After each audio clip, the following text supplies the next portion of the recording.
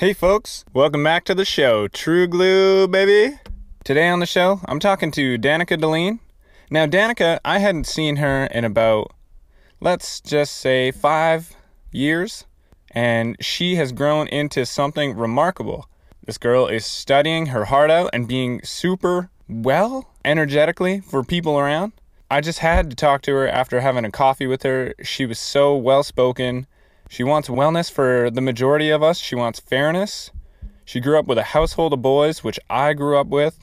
We are family, and I hope you enjoy what we talk about. It's quite educational and awesome to hear and awe-inspiring. Get with it, everybody.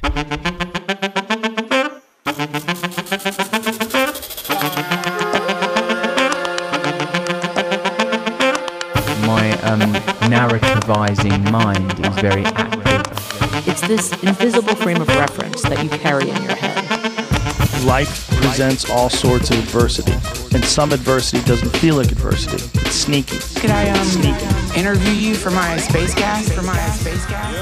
What the hell is going on here?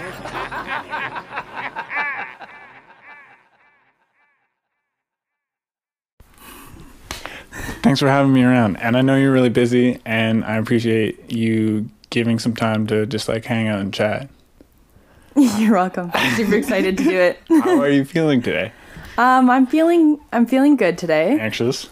Pardon me? Anxious? A little anxious for sure. Do you want to do 5 breaths? Yeah. Real quick. I do. Through the nose and out the mouth. Through the nose.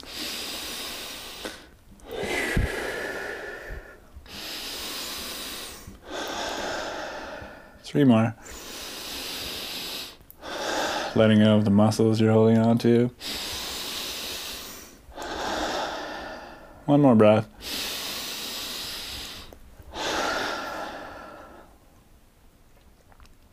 So, did you study today? No, today was a work day. Mm-hmm. So, yeah, I work on Ottawa time, so 7 in the morning is my start time, and then I go right till 3. What kind of work? I'm an intern for the UNHCR. What is that? It's the United Nations High Commission for Refugees. Whoa. How did you get into that? So I was in a course last semester on global forced migration, which relates a lot to like refugeehood. Did you pick that course? I did, yeah. So that's one of my focuses is international relations, specifically with forced migration. Mm-hmm. So I had a professor who, in his day, worked with the UNHCR for a couple decades, and then gradually moved into academia. So then he actually recommended me for the internship and asked if I wanted it. So in that course where your teacher's teaching you, there's a spot available for people that want to get involved in the same way that he did? Sort of. So there's a partnership between that internship. Yeah. So there's a partnership between UNHCR Canada, the Canada branch, and the university I attend, Carleton University. And so he's kind of the facilitator of it because he's, I guess, I don't know what you'd call it, an alumni from that organization. Yeah, what's an alumni? Is like a master or a... He used to, I don't know what you would call it. He just used to work for them, an ex-employee, I guess. Yeah. So yeah, he's kind of like the facilitator for that. And then he gets to recommend students. And yeah, I think it happens once a year. So being from the Canada branch compared to, this is UN, like United Nations, so that's trying to be, is there a country outside of this, like, that isn't joining this collaboration? The UNSCR? HCR. HCR? Yeah, so not every country in the world, to begin with, is a signatory state for the United Nations. But then in terms of the UNHCR, it was developed it's just an agency of the UN, so kind of like a branch. Yeah. It was developed in the 50s. And so, not every state is, I guess, a participant. Do you know what started it? Yeah, so it had to do with like refugees coming out of like World War conflicts and things like that. Just people being displaced from their It was just a big origin. group. Do you know if like a country itself started that, or was it the whole Well, someone must have come up with the idea, right? And then pitched it to the UN. Yeah, I don't know that origin, like that. I don't know that specifically. But yeah, the United Nations created this branch. Someone would claim it, like Russia claims they made hockey, and it's like, dude, we played hockey first in Canada, obviously. Do you know who started hockey, actually? I don't. The origins are contested, but apparently it is a Canadian sport. Yeah, who really knows? What did they do in the Canadian branch compared to... So you would... Like, your teacher was involved in the Canadian branch, and maybe... Well, you're working with the Canadian branch as an intern. What is that responsible for? So it's it's a big, complicated organization. So my professor, he did, I know he did field work. So he was a resettlement officer in different parts of the global south.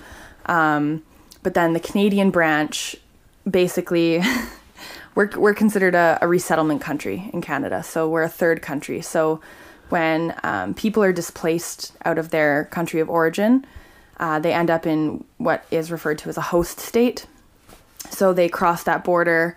Usually they'll cross a border. There are internally... The Canadian border? Any border. So let's take a very popular example, very contemporary example would be like Syrians. So there was a conflict in Syria. So then a lot of Syrians were displaced. They traveled internationally to, Turkey or Jordan, whatever it may be. This is mainly within the last, is it like 5 years? For the Syrian conflict, it was 2015 was kind of the peak of it. 5 years. So yeah, I guess that is something, or like, yeah. That's not when it started, but that was the peak of it. That's when a lot of different asylum policies kind of came to play. And refugees are needing to leave, and they would enter any other country. Yeah. Would they have informed the UNH? Yeah, so you register with the UNHCR as a refugee. And then you're provided, in that way, you're then provided protection by the organization in that host state.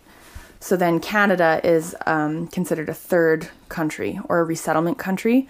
So if people are continually being persecuted, even in a host state or the second country that they enter, they can be resettled to places like Canada or the United States, a lot of European countries. Is it a big list? The third world countries? Third. Yeah. Not third. Is it third world countries? Is that what you classified them as? No, sorry. Third countries. We're considered a third country or a resettlement country. Okay. So we're the third country that a person or a family would end up in. After and there are a lot available? No, I mean, there's a lot of countries available, but every country decides how many spaces there are for refugees. Yeah. And how many will be resettled. And there's a ton of different entry points, different ways to enter, a lot of different programs that you can go through. But resettlement spaces to begin with are limited. But it's dependent on the country itself to decide how many spaces to provide. Yeah. And so would Canada be a big spaced country? It's relative. Do you know who relatively is the largest? I do know that Germany does resettle quite a few refugees. In total, or the average flow?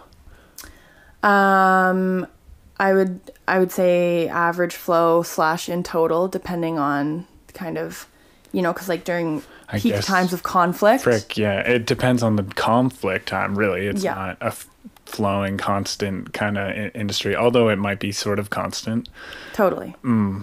It is constant, but there are obviously, and I think being in the global north, we hear about very like kind of high-profile conflicts. Like I think we've all heard about like the Syrian conflict. Right now, a lot of Venezuelans are being displaced, but those are conflicts that we're aware of. You're saying global south and global north, and is this hemispheres or the equator line? Yeah, so I guess it would be geographical, but it's also kind of... Syria, global north? No, Syria would be considered but it is in the south. Northern hemisphere. Yeah, okay. So I guess, I mean, it kind of requires some nuancing, I suppose, but the global south is just another way of maybe referring to like what people would consider like developing countries, or some people refer to as third world countries. And that, I think, is kind of, all these terms are broad. Yes. And it doesn't necessarily refer to development or how in the West or in the global North we consider development ourselves. I think being a Canadian is kind of broad too, because we're all crazy descents. Yeah, right? totally. Yeah. I'm Canadian, or people might identify as whatever they want, German, Irish, and it's like, but you're from Canada. It's kind of all debatable. Yeah. I'm from a third world country. I'm from a third country that accepts refugees. But so it's in your establishment that they came up with kind of global North and South, or is this a political phrase that people are using more often? Yeah, I think I don't know who coined the saying of global North and global South. I know that, I mean, in academia, it's kind of the language that's used a lot, or developing country, third world is not as often used, I don't think, in like an academic context, but yeah. So as an intern now, what are you doing for the Canada side of this? So I work with the Durable Solutions Unit. And so basically the Durable Solutions Unit deals with, there's kind of like three durable solutions. So when someone is a refugee or a displaced person or a person of concern, the three options are voluntary repatriation. So that's when an individual voluntarily goes back to their country of origin. Maybe the conflict is over, maybe their persecution, they wouldn't be persecuted if they returned, but it's voluntary. The second would be local integration. So UNHCR maybe supports integration into the host state. Or the third option is resettlement. So that's what the Durable Solutions Unit kind of deals with. But in a Canadian context, it often is dealing with resettlement into Canada and how to support refugees or persons of concern when they do come to Canada. So that might be just like housing and access to different resources, even just like helping along the process, dealing with like the Canadian government and all the various other kind of like actors, that all these hoops and bounds that people have to go through. Yeah. And as an intern, are you working up to like the people above you or who have been doing it longer, have all the experience, or are stepping stones learning how to provide for people within Canada, and then you're learning their ways? Or are you actually making some decisions right now about what people are doing? Or no, I don't make decisions. No, I'm not a resettlement officer, and I don't work for. How do you become a resettlement officer? I'm not. Is that something you're gonna strive for? I don't know. It's really interesting work, and I'm very interested in kind of like the global refugee regime. But in terms of career, I don't know where I still have a year of school left, so I guess we'll see what kind of opens up, and maybe another opportunity happens in the fall or something. So we'll see. How many years of school have you done? I did my undergrad degree, my bachelor's degree.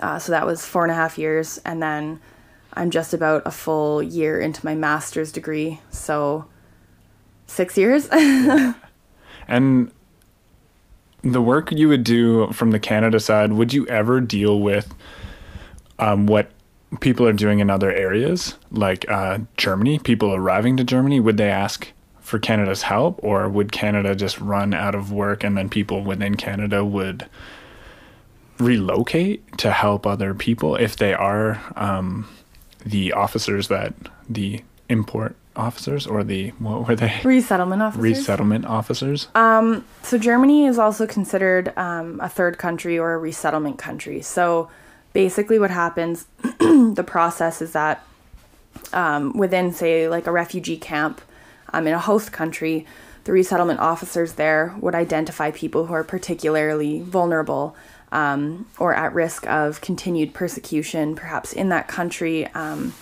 So a lot of times folks that are maybe LGBTQ, they might be at risk still, whether if they're in a host country or in a refugee camp, just because of prejudice or whatever it may be. Yep. So LGBTQ people might need to be resettled to a different country. So what will happen is a resettlement officer in those countries, in those host countries, and within, like, it's a UNHCR resettlement officer, within those camps, the refugee camps, they might identify someone who is particularly vulnerable or at continued risk, and they'll suggest them, or I guess refer them for resettlement. And then there's this whole process that, you know, a lot of interviews for these people and a lot of cross kind of, I don't want to say examination, but kind of that process. And then they can be approved or not. And yeah. And if you're the intern, are you doing some of the paperwork in those processes?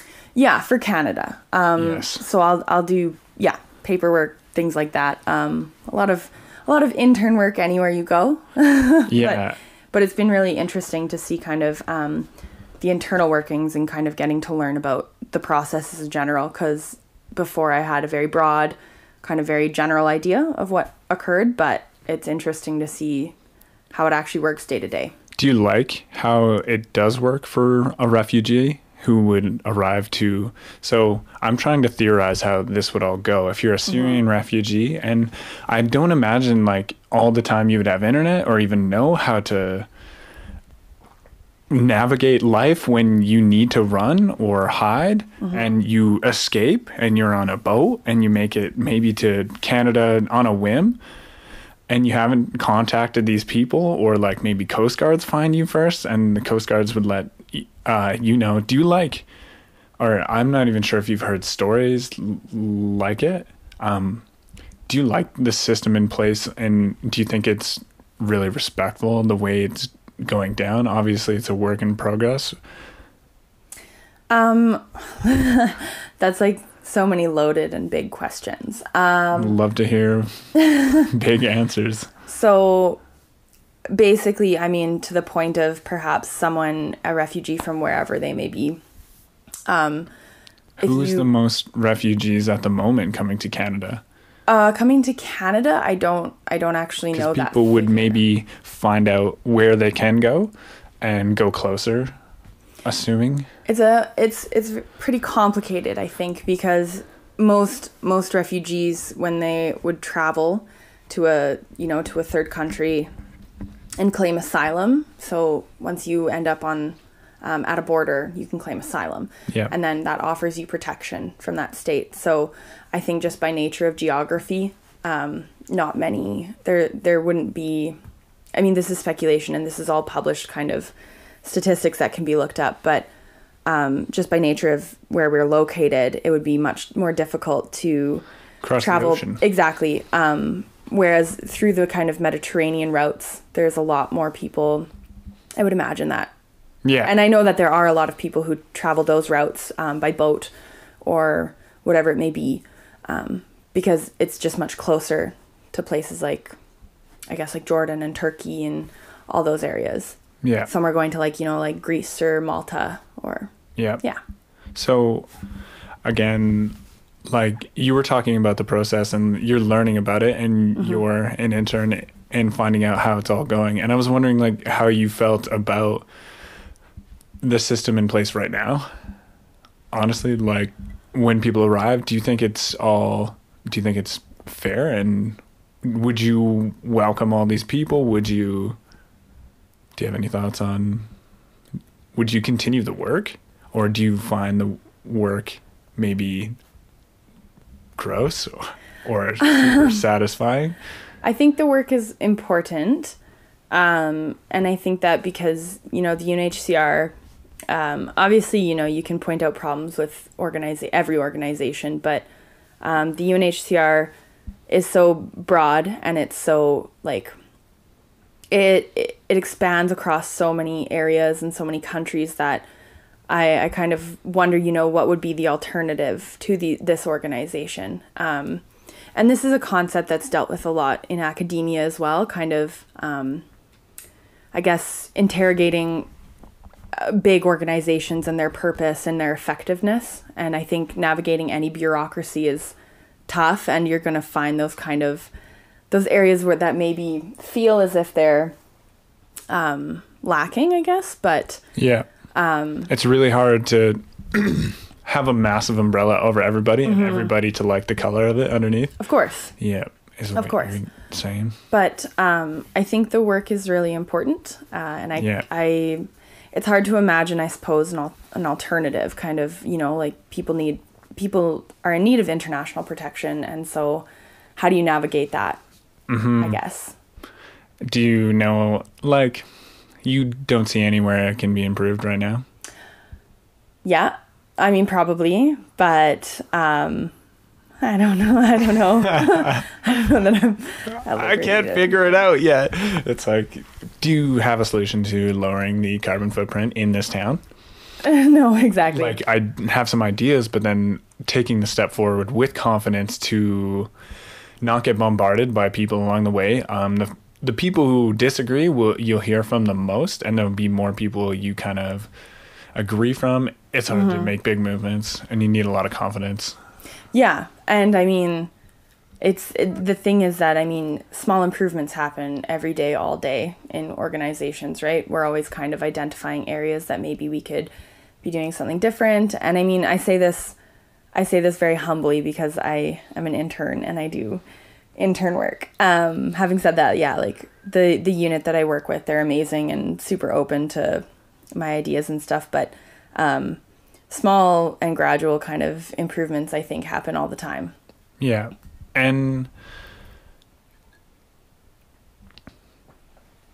you started this intern work because you got offered it from your teacher. Were you fascinated already, kind of thing, and knew that your teacher had done it, and you are on the pathway that you are most interested in?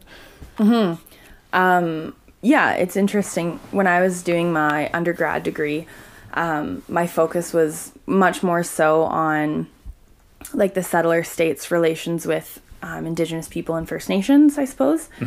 And then going into my graduate degree, I just took kind of courses of interest, that like international relations courses, and this was one of them. So it really piqued my interest, and I felt really, really fortunate that I was kind of offered this spot. And yeah, it's definitely an area of focus for me now, which is kind of different. It's different than what I did in my undergrad, which is really interesting. Yeah, do you think it's like a nice step forward, and you feel like you're kind of being rewarded for the work you've been doing?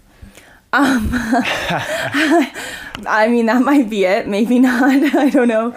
I was never told the criteria as to why I was recommended. So I imagine I did something right. Yeah, because, well, how many people didn't get the spot? Or like I don't 99%? In theory, 99%. every other person didn't get the spot, Right? because there's one. So, but I don't know. You're special. No. Thank you, but no. So what kind of did you do other intern work before this in your undergrad? In my undergrad, I didn't do intern work, but I was a research assistant for one of my professors. What was that project? The project, he was doing a project about Indigenous homelessness. Is that what I call it? A project? Yep, it was. Yeah. It was a research project. I believe maybe it was a book or a journal article or something. I can't remember. He was producing some type of academia. And this is you're paying for education, and your teacher that is doing this study, or you got invited to this study? So for him, for that one in particular, he had a different research project the summer before, and that was like a by application kind of thing. You applied for this position because it's a job. And I didn't get that one. And then that next fall, he approached me with an offer for this research assistantship. So You seem to be getting approached with nice opportunities. they were definitely nice opportunities. And I would say that I can attribute that to when I did my undergrad at ULETH, it's a smaller department. And so you kind of get to know your professors on a more intimate level, like you just know them personally, and you have mostly the same professors for a lot of different courses. So you get to know each other. And so I think you don't get lost in that sense in like the pool of students because it's a smaller department. Yeah. So that's potentially, he knew who I was rather than just kind of drawing random names out of all these students that he has, I suppose. Yeah. But there was a lot of other students who would have done great for those positions too. Yeah, and especially, well, I noticed with humans, just as a general note, if you get elected or being told, like, we need you to do, and it will fulfill, people can, like, learn how to do and be the best for that position. Just opportunities where someone's like, we have an opening slot for a festival for you, and when I got that opportunity, I shaped myself to be the best for that, as opposed to before working as a club DJ or something. Totally. But what was the summary of the research that you did with that department host? Or so my professor was doing a project about Indigenous homelessness and housing, like federal housing policies, and he was doing it all the way back until I think it was the 1950s kind of thing. Like, he was just kind of reviewing federal housing policy for Indigenous people on reserve, in specific, but also off reserve, I believe. How did he come up with that topic? He has engaged with kind of social policy for the most of his career, I believe. And so part of that, I suppose, was, Indigenous relations with Canadian social policy. And, that's a huge, huge topic as well, right? And a lot of it has to do with, I guess, just the way that the Indian Act dictates federal housing policy for reserves and things like that. But so he's looking back until as far as he can in research that is publicly available. Yeah. Or at the university. Yeah.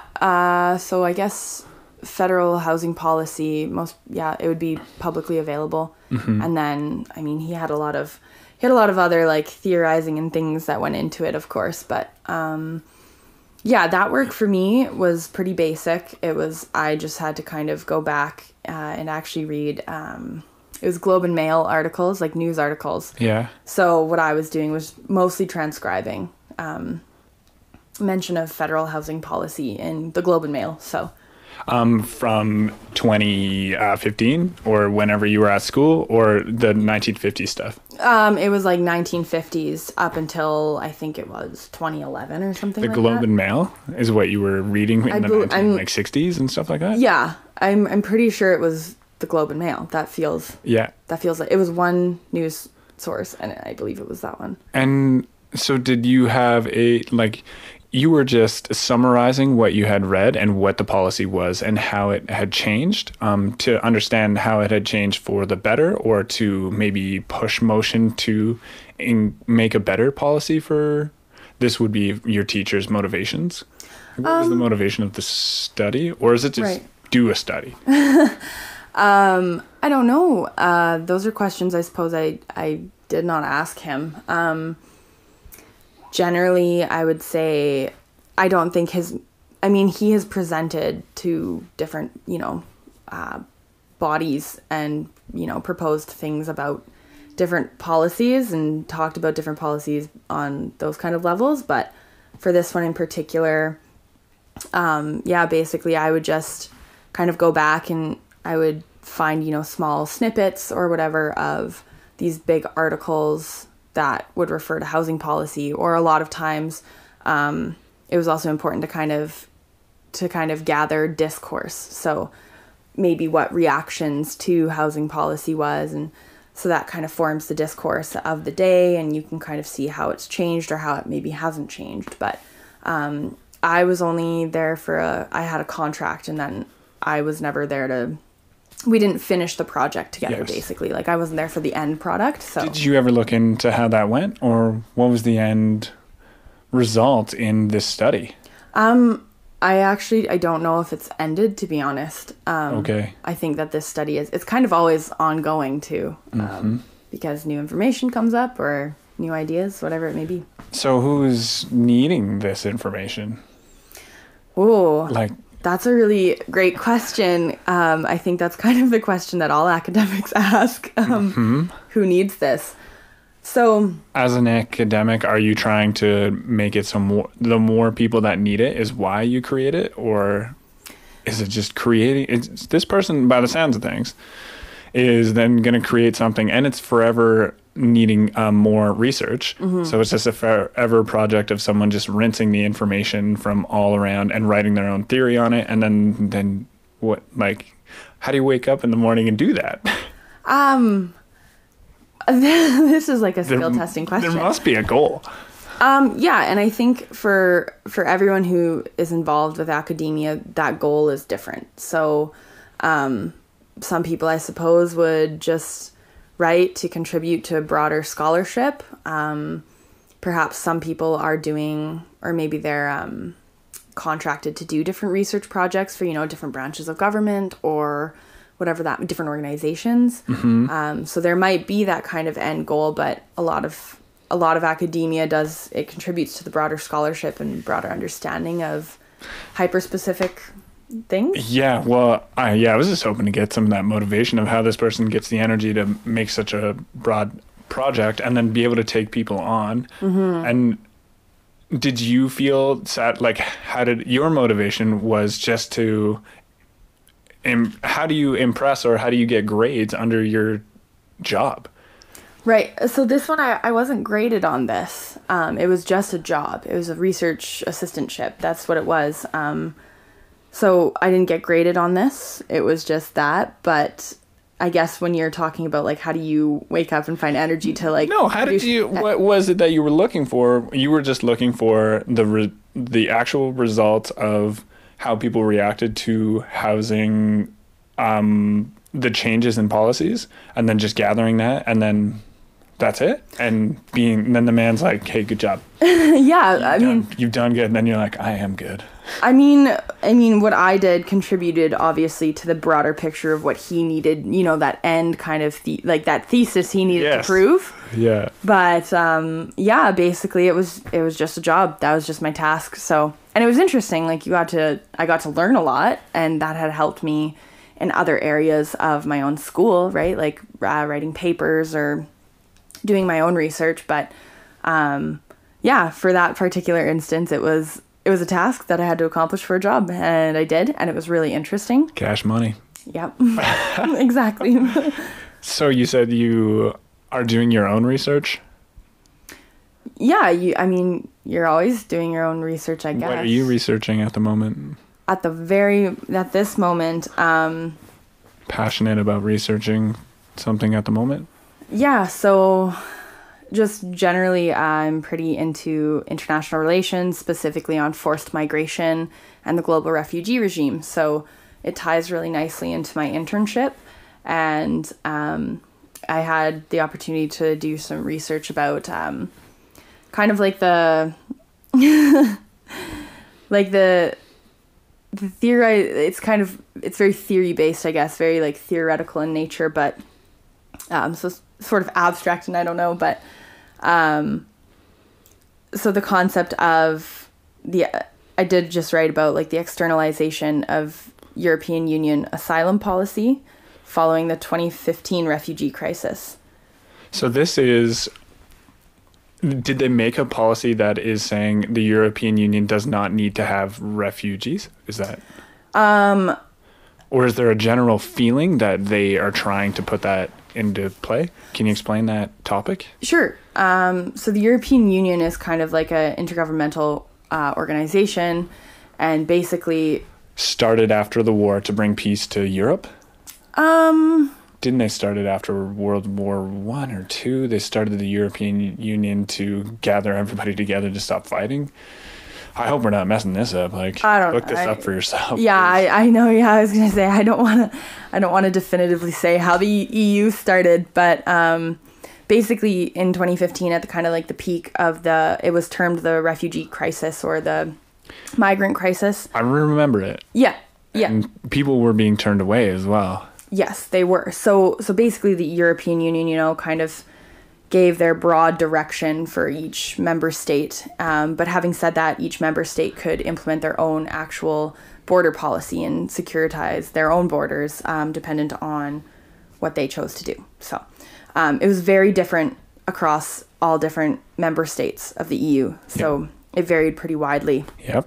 And not that it was, I don't know if I would say burden, but that's the language used. But there was big discussions about how Greece was bearing a lot of the burden because they're, you know, right across that Mediterranean pathway or route.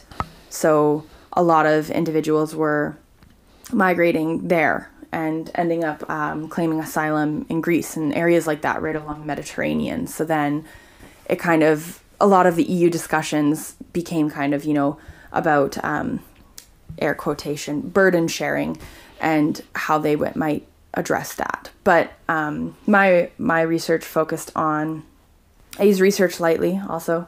They're considered research essays, but not original research. This is kind of just like gathering other research and putting it together for my own thesis. But I kind of theorized about, you know, like the conceptualizations of, you know, which refugees were deserving of aid from the perspective of, you know, the global north. And a lot of times it was those who waited. So there's this really great piece by Jennifer Heineman and Winona Giles called Waiting for What?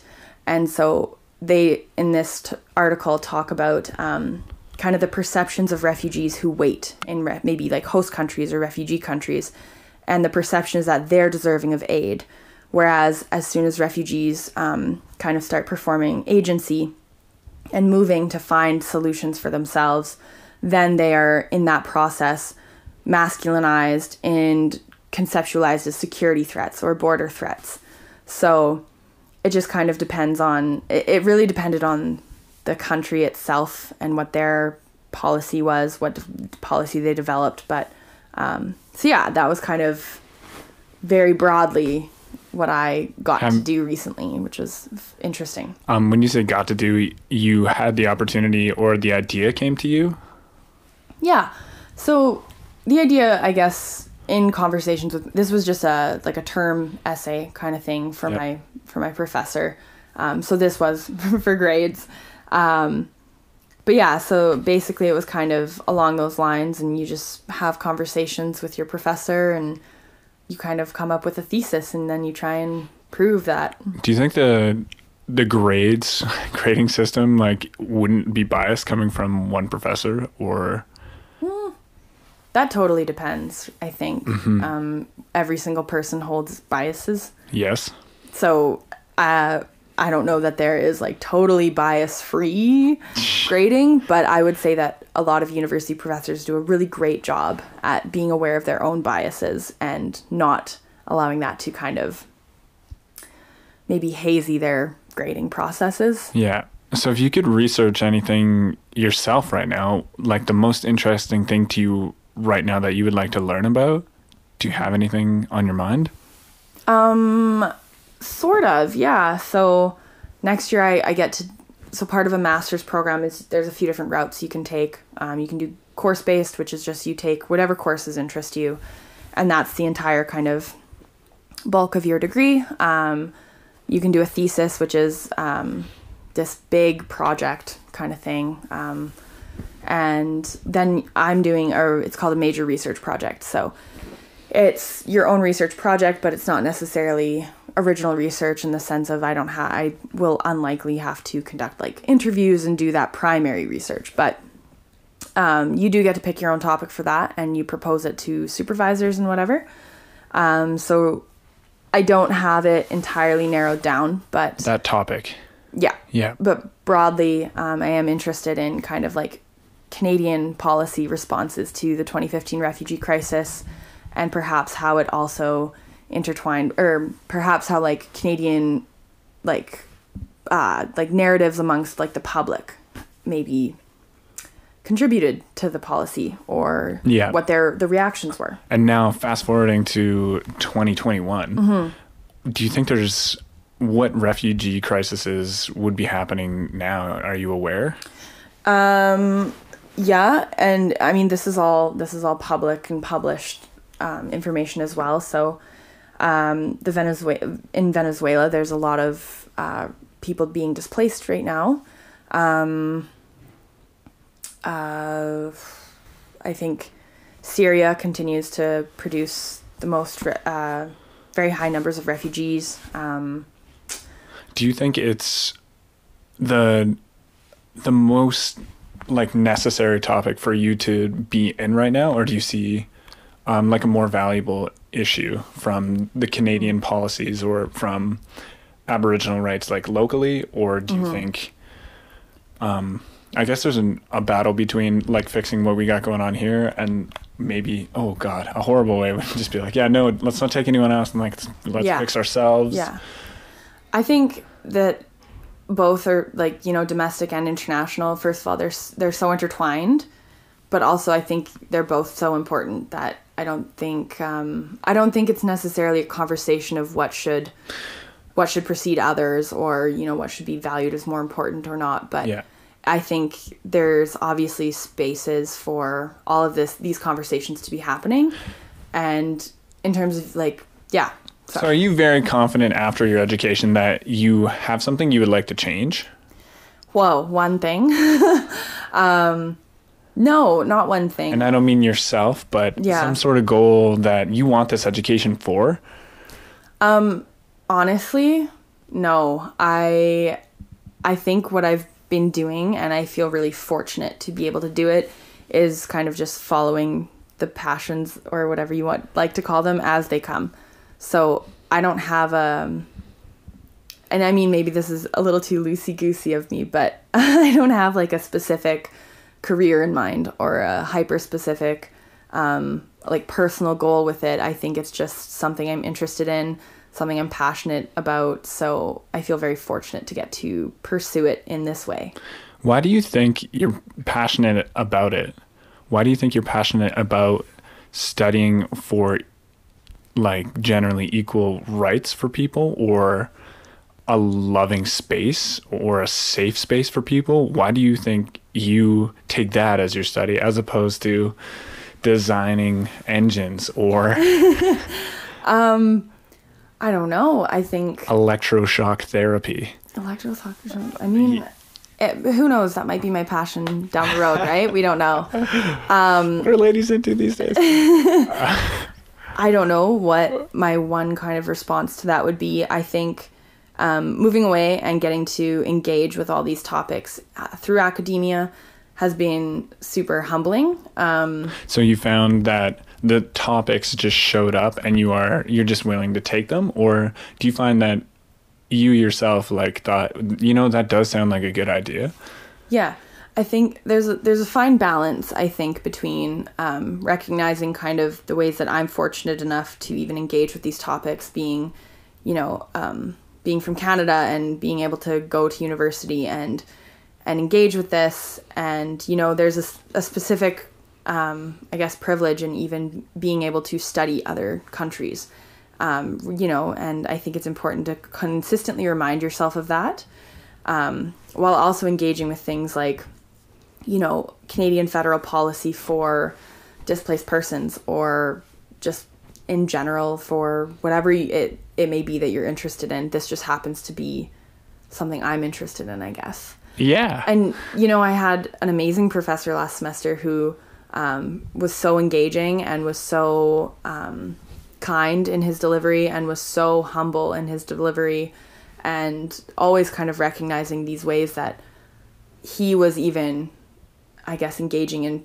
I don't know how to explain that really, but yeah, he was an amazing professor. And do you think potentially it's your upbringing and having a fair kind of lovely home and support system, coming from a beautiful small town where, well, also you can't get away with anything and people in general look out for the best of you, and maybe wanting, if you must have heard, and it's awful coming from, we're growing up in this society and we learn what is awful for us, like when the TV gets shut off, and totally. Then we grow up and we think a bit, and someone tells us like, yeah, people in Syria need to leave their entire lives, or, you know, a ton of stuff. And you hear this and you look at your own life and you see how fortunate you've been, and how much energy you have to be able to, well, you want to look into it further. Maybe I'm just summarizing maybe why those reactions could have happened with you.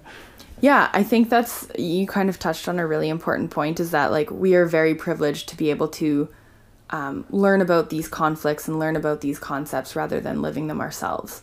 And that's a very specific position of privilege that we have, being here and being from Canada. And that's something that I think is really important to consistently remind myself of, especially engaging in these topics, and, you know, ensuring that I'm engaging with them in as ethical forms as I possibly can.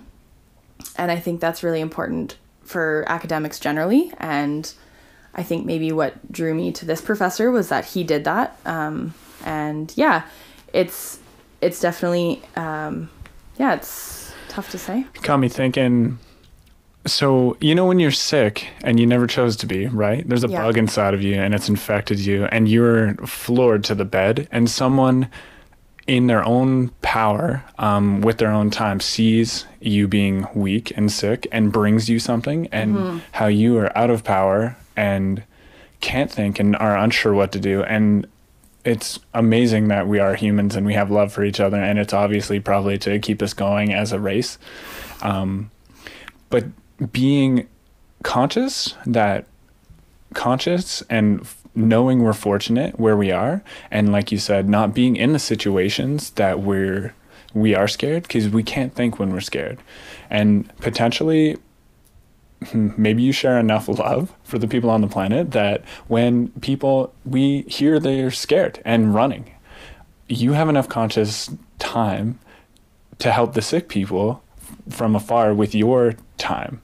You know, when someone reaches out to you in a nice way when you are literally sick on a bed, as opposed to a country and a whole bunch of people that need help, and you know that you're better off than them, and you don't just say that's their problem. I don't need to, you're sick on the ground, peace, I'm gonna go to the bar or I'm gonna go to Disneyland. It's like a bunch of people are unfortunately not in as good of a place, and we're consciously not being chased and can think that, like, well, we could help that situation. That's where my empathy would come from for people that are needing to run or don't know what to do or just need help. Like, if I'm all good, definitely let's have some refugees around and help them out. Like, what more do I need?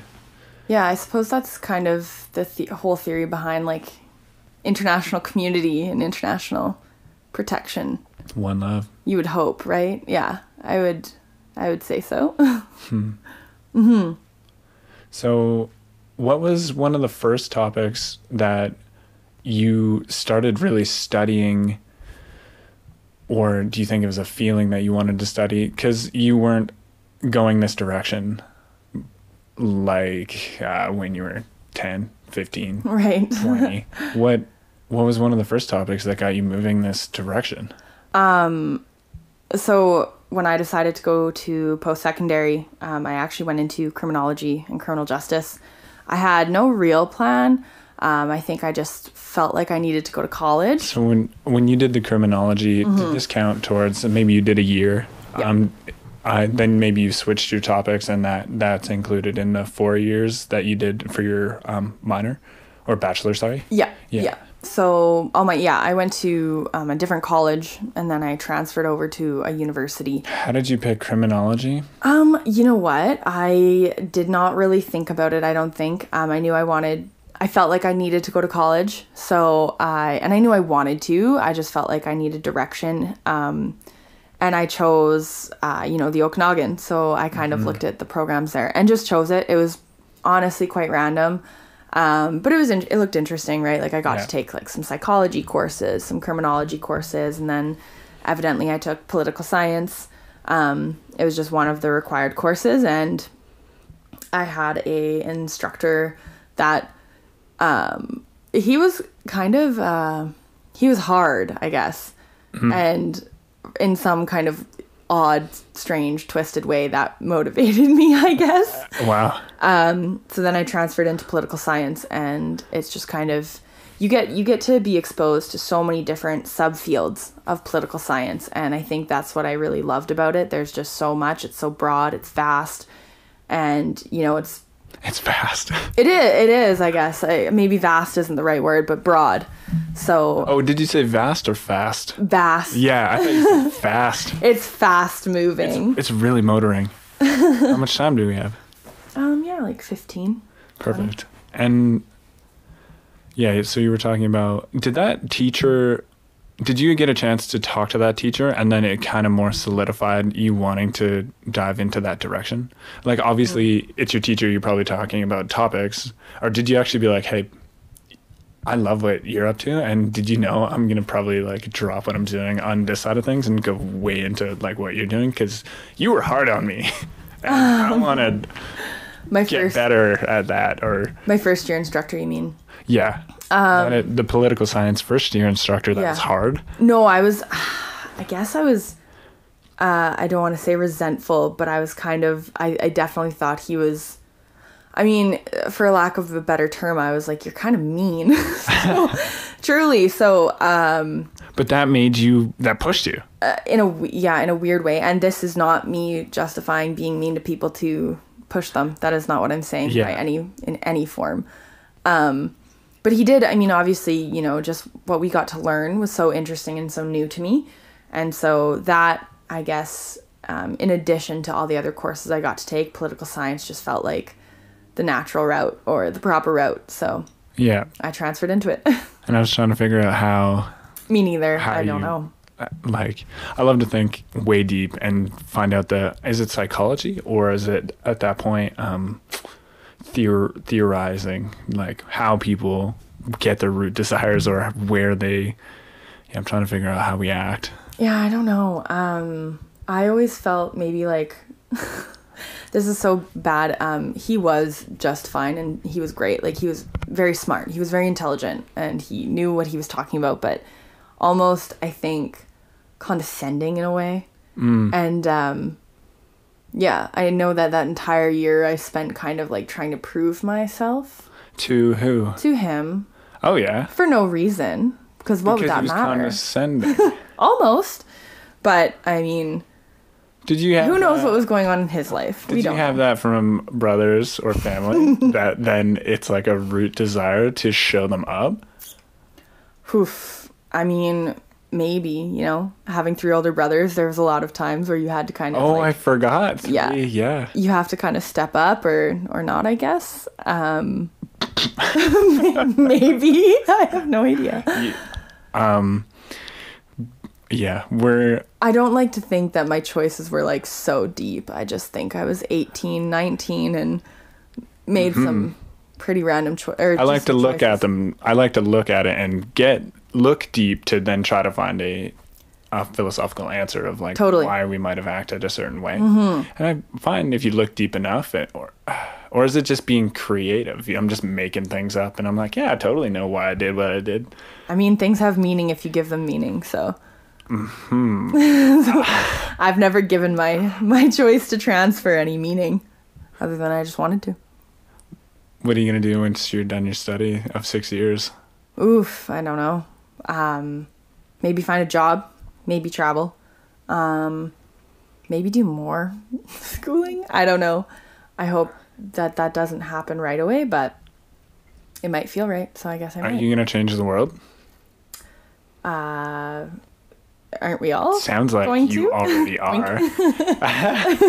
You've well, yeah, the reason I wanted to talk to you when we got to talk, and I haven't seen you for about 6 years, and the way you'd been studying, and I guess it's like empathy or like enough love to then care so much about the broad spectrum of people that already you've inspired me. You've made me more optimistic about people on the planet. Like, I love that you exist, and like, not that I was optimistic about or not like motivated, but like having people around like you is like a joy. It's like an extra because you just went and you were motivated by yourself to, we don't know why you were motivated, to educate yourself and to make your, like, what I believe is like a general macro scale well-being of more people. Mm-hmm.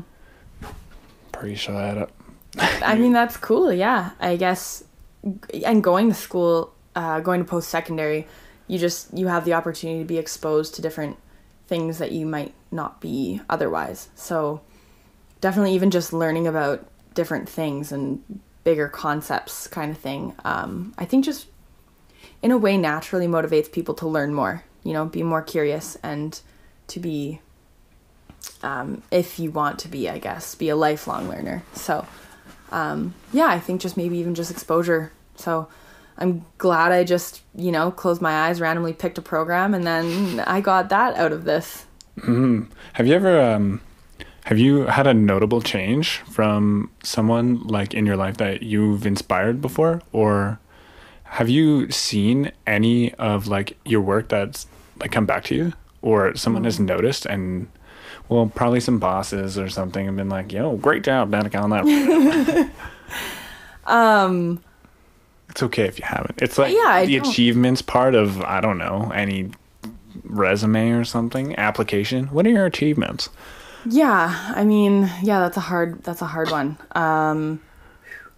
I don't know, maybe self-gratification, like knowing that I accomplished that and knowing that I worked towards, a degree and then I ended up with it. And I mean, that's nice, but. Do you like being busy? Like you started with work and you're going to do a second job in between. You probably have school on the odd days, filling everything. Do you like being that busy, or do you think you learn when you're less busy? I think I like being busy, definitely. And I think growing up playing sports and in university, even, balancing sports and school, you're always busy. And I think I find comfort in it in a strange way. I mean, don't get me wrong, like rest is super important and super nice and all of that. But I really enjoy what I do and I really enjoy the things that I study. So, we were talking before, and when I want to veg out, I completely do, and I completely disconnect. But I really enjoy being busy with things that I'm interested in and, I guess, passionate about. So, So after your studies, you're going to need to stay busy to stay mentally well. I mean, maybe, or maybe, after my studies and after this degree, I realize I just want to work 9 to 5 and then do what I want after 5 and on the weekends. And that might happen. Likely? No, I doubt it. I don't foresee that, but, I don't know. I like being busy and then taking breaks. So in the summer, I just I work, I serve, but I can also just do what I want. And I don't do any schoolwork in the summer usually. So maybe that's, kind of a recharge, and then I get to do it all over. Yeah, so you're not a human that has a super strong desire to enter like some UN and have a solid idea that would change. I don't know if anyone's like that, really. When you get down to it, there's so much more to people than like we may see someone who does do a massive change in their life, but like the way they got there might be just so random. Totally. Like how you got to where you are. Yeah, I think like sometimes it's random. Sometimes, there's very specific routes that people take or very specific relationships you have that get you places or whatever it may be. But yeah, I don't know. I don't know that. So Forrest Gump, that's like there's patterns in life, or is it just all random? And I think it's both. I think it's a healthy mix of both. At the same time. Totally. Jesus. So who or what are you most grateful for off the top of your dome piece? Off the top of my dome piece. And it's okay, whatever the answer is. It's a beautiful question to be asked. I asked myself it. It is a beautiful question to be asked. I am super grateful. Obviously, I think everyone defaults to their parents, but I am super grateful for my parents. They're like so supportive.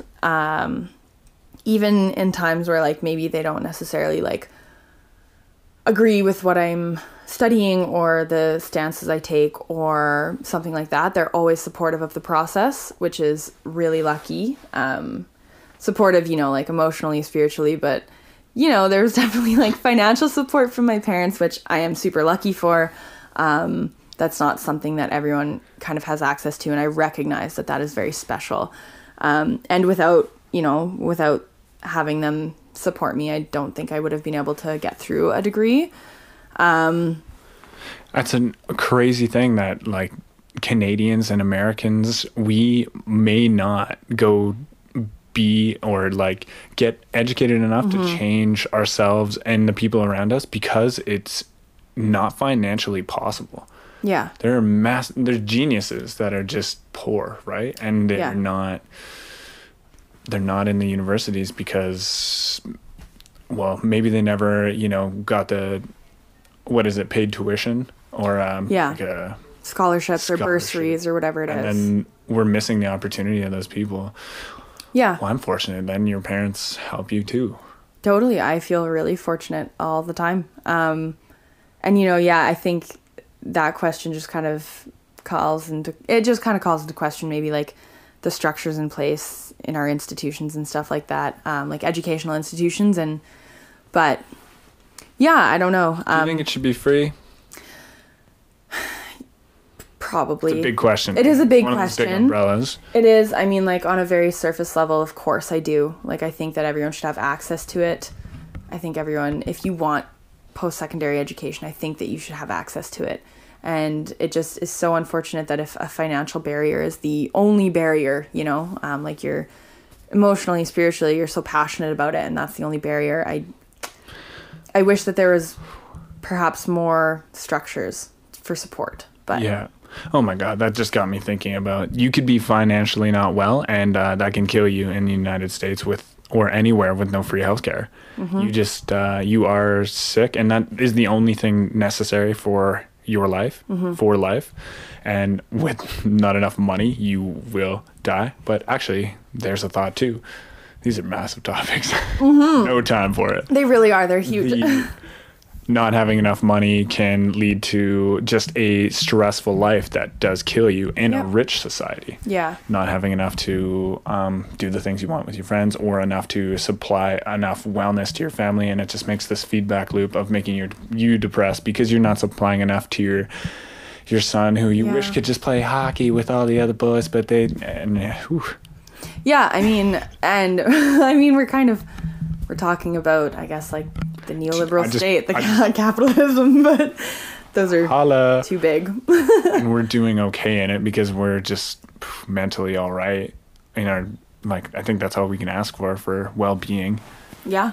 We can't really, coming from, I guess, a physical and spiritual or emotional side of things, just being emotionally stable enough to be able to sit and talk clearly is healthy. It's healthy and it's fortunate. We're very fortunate to be in those positions for sure. And we're in this weird bond with money that we need to go get it every once in a while. And like that's probably one of the reasons why you have two jobs to help to go to help pay to get yourself to school. Yeah. And like relieve some of the load off of if the load is bearing on financial support or if it's yourself. Yeah. Yeah. Do you find you have, is social life a large support in your busy, like, educational side, the 4 years prior social life? Totally. Yeah. I thrive on social interaction. I love my friends and I'm so fortunate to have the friends I do. I rely on them. A lot just for like, disconnecting, I suppose, even, and sometimes for engaging. When they're good, they're vegging out. They're like our veg out homies. I'm not saying like pot smoking, or maybe they are. If you're an amazing person and you do any sort of drug, good for you. Awesome if that's your thing. But totally. I mean, like I think I have a big variety of people in my life, and so I have certain friends where we can just sit and like, I don't know, watch something, watch a show, watch, hockey, whatever it may be. But I also have friends where when we get together, we engage in these big topics, and that's super fun, and that's charging in and of itself. Yeah. And then, you know, I have friends that I strictly see when I'm playing hockey, and, you know, that's what we talk about. That's what we do together. But, yeah, I think it's just so... Do you still play hockey? I haven't played in over a year. I mean, most people didn't get to play sports this year. Yeah, true. Yeah, but I still Pandy. can play, I suppose, yeah. Yeah. The panini. I wasn't sure if you... We're just like the melting cheese inside of this panini press. Yeah, but I guess technically I am retired. I am a beer league player now. Yeah. Which is super fun in and of itself. Yeah. Yeah. Exercise and the social life, like, although the majority of what you're doing would be like studying and working, just like having a little bit of a net support system. Yeah. You don't even realize like that they're a support system, or they're like, you don't put that pressure on it when you go hang out with them. Yeah, exactly. Right. And I mean, I don't think that, like, I don't put my entire like mental well-being into like relying on my friends or anything, but they just definitely contribute. They contribute so greatly to it. I think it's just like really, you know, like your life is just so rich when you have all these people around or people you love around, right? For some people, they don't need a lot of people around, and I wouldn't say I do, but I love the people I do have around. Yeah. So just so we're not in a rush, how much time do you think we have, or are we going to wrap this up with maybe another question? We can wrap it up with one other question. Sweet. Yeah. I love trying to come up with what advice could you give to someone who would have been your younger self 5 years ago? My younger self 5 years ago. What kind of struggles, maybe socially or educationally, in progressing yourself, and like what have you found, or what advice could you give to yourself? Right. I think the advice I would give educationally, like, develop good study habits. And I know that sounds Do people find them themselves, or do you have hints of that? I don't know how it happens. Like, truthfully, I have bad study habits for the most part. When do you think they start, or how do you define them as bad? Like, I guess, yeah, bad, good is going to be relative. Yep. No matter who you speak to. But I don't even know how to answer that, I guess. And, you know, that's what the answer to my question was, or to your question was. But just set aside time, so I guess. You haven't solved this. No, I have not. Ago. I haven't. just wish you had better study habits this whole time. Well, and, you know, I think maybe it's that's just how I work. I kind of like gradually work and then, but like procrastinate sometimes. Like I definitely procrastinate. But I wonder if maybe that's just the nature of how people do it when you're engaging with academics. You just procrastinate. The procrastinating, do you think it's the healthy, like, natural flow of needing to veg out? Or do you think it's this weird nervous block of not moving forward because you're scared to, or something? Right. For myself, I don't get nervous to move forward or anything like that. I think it's maybe just, it's the former. It's the natural need and desire to veg out. Right on. So it sounds like you're just, maybe societal pressures put pressure on us. When we veg out, we feel like we're not productive. And that's a big thing from the UK kind of Western capitalistic world. When you're not doing something progressive, you're not doing well. So I think maybe that's my advice, is like, don't put too much pressure on yourself, and don't allow that productivity guilt to kind of overcome you. Yeah. Yeah. You don't need to do anything. You don't need to be anywhere. You are just great the way you are. Totally. As long as you're not hurting yourself or others. You can just and you don't even have to justify it. If you want to just do nothing for a bit, you can hurt yourself a little bit once in a while. I don't mind. I know I'll get hungover if I have another beer sometimes, and yeah, I do, because at the time it's fine, and I'm with the person I need to connect with more, or I need that sugar, or you can indulge, right? Shouldn't have to what I would say is unhealthy too is maybe binge watching a Lord of the Rings series. Maybe it's necessary. I took a political science course about Lord of the Rings, and it was amazing. But that's like a whole other thing. Awesome. Okay, shalom. Thanks. Thank you. Bye. Bye.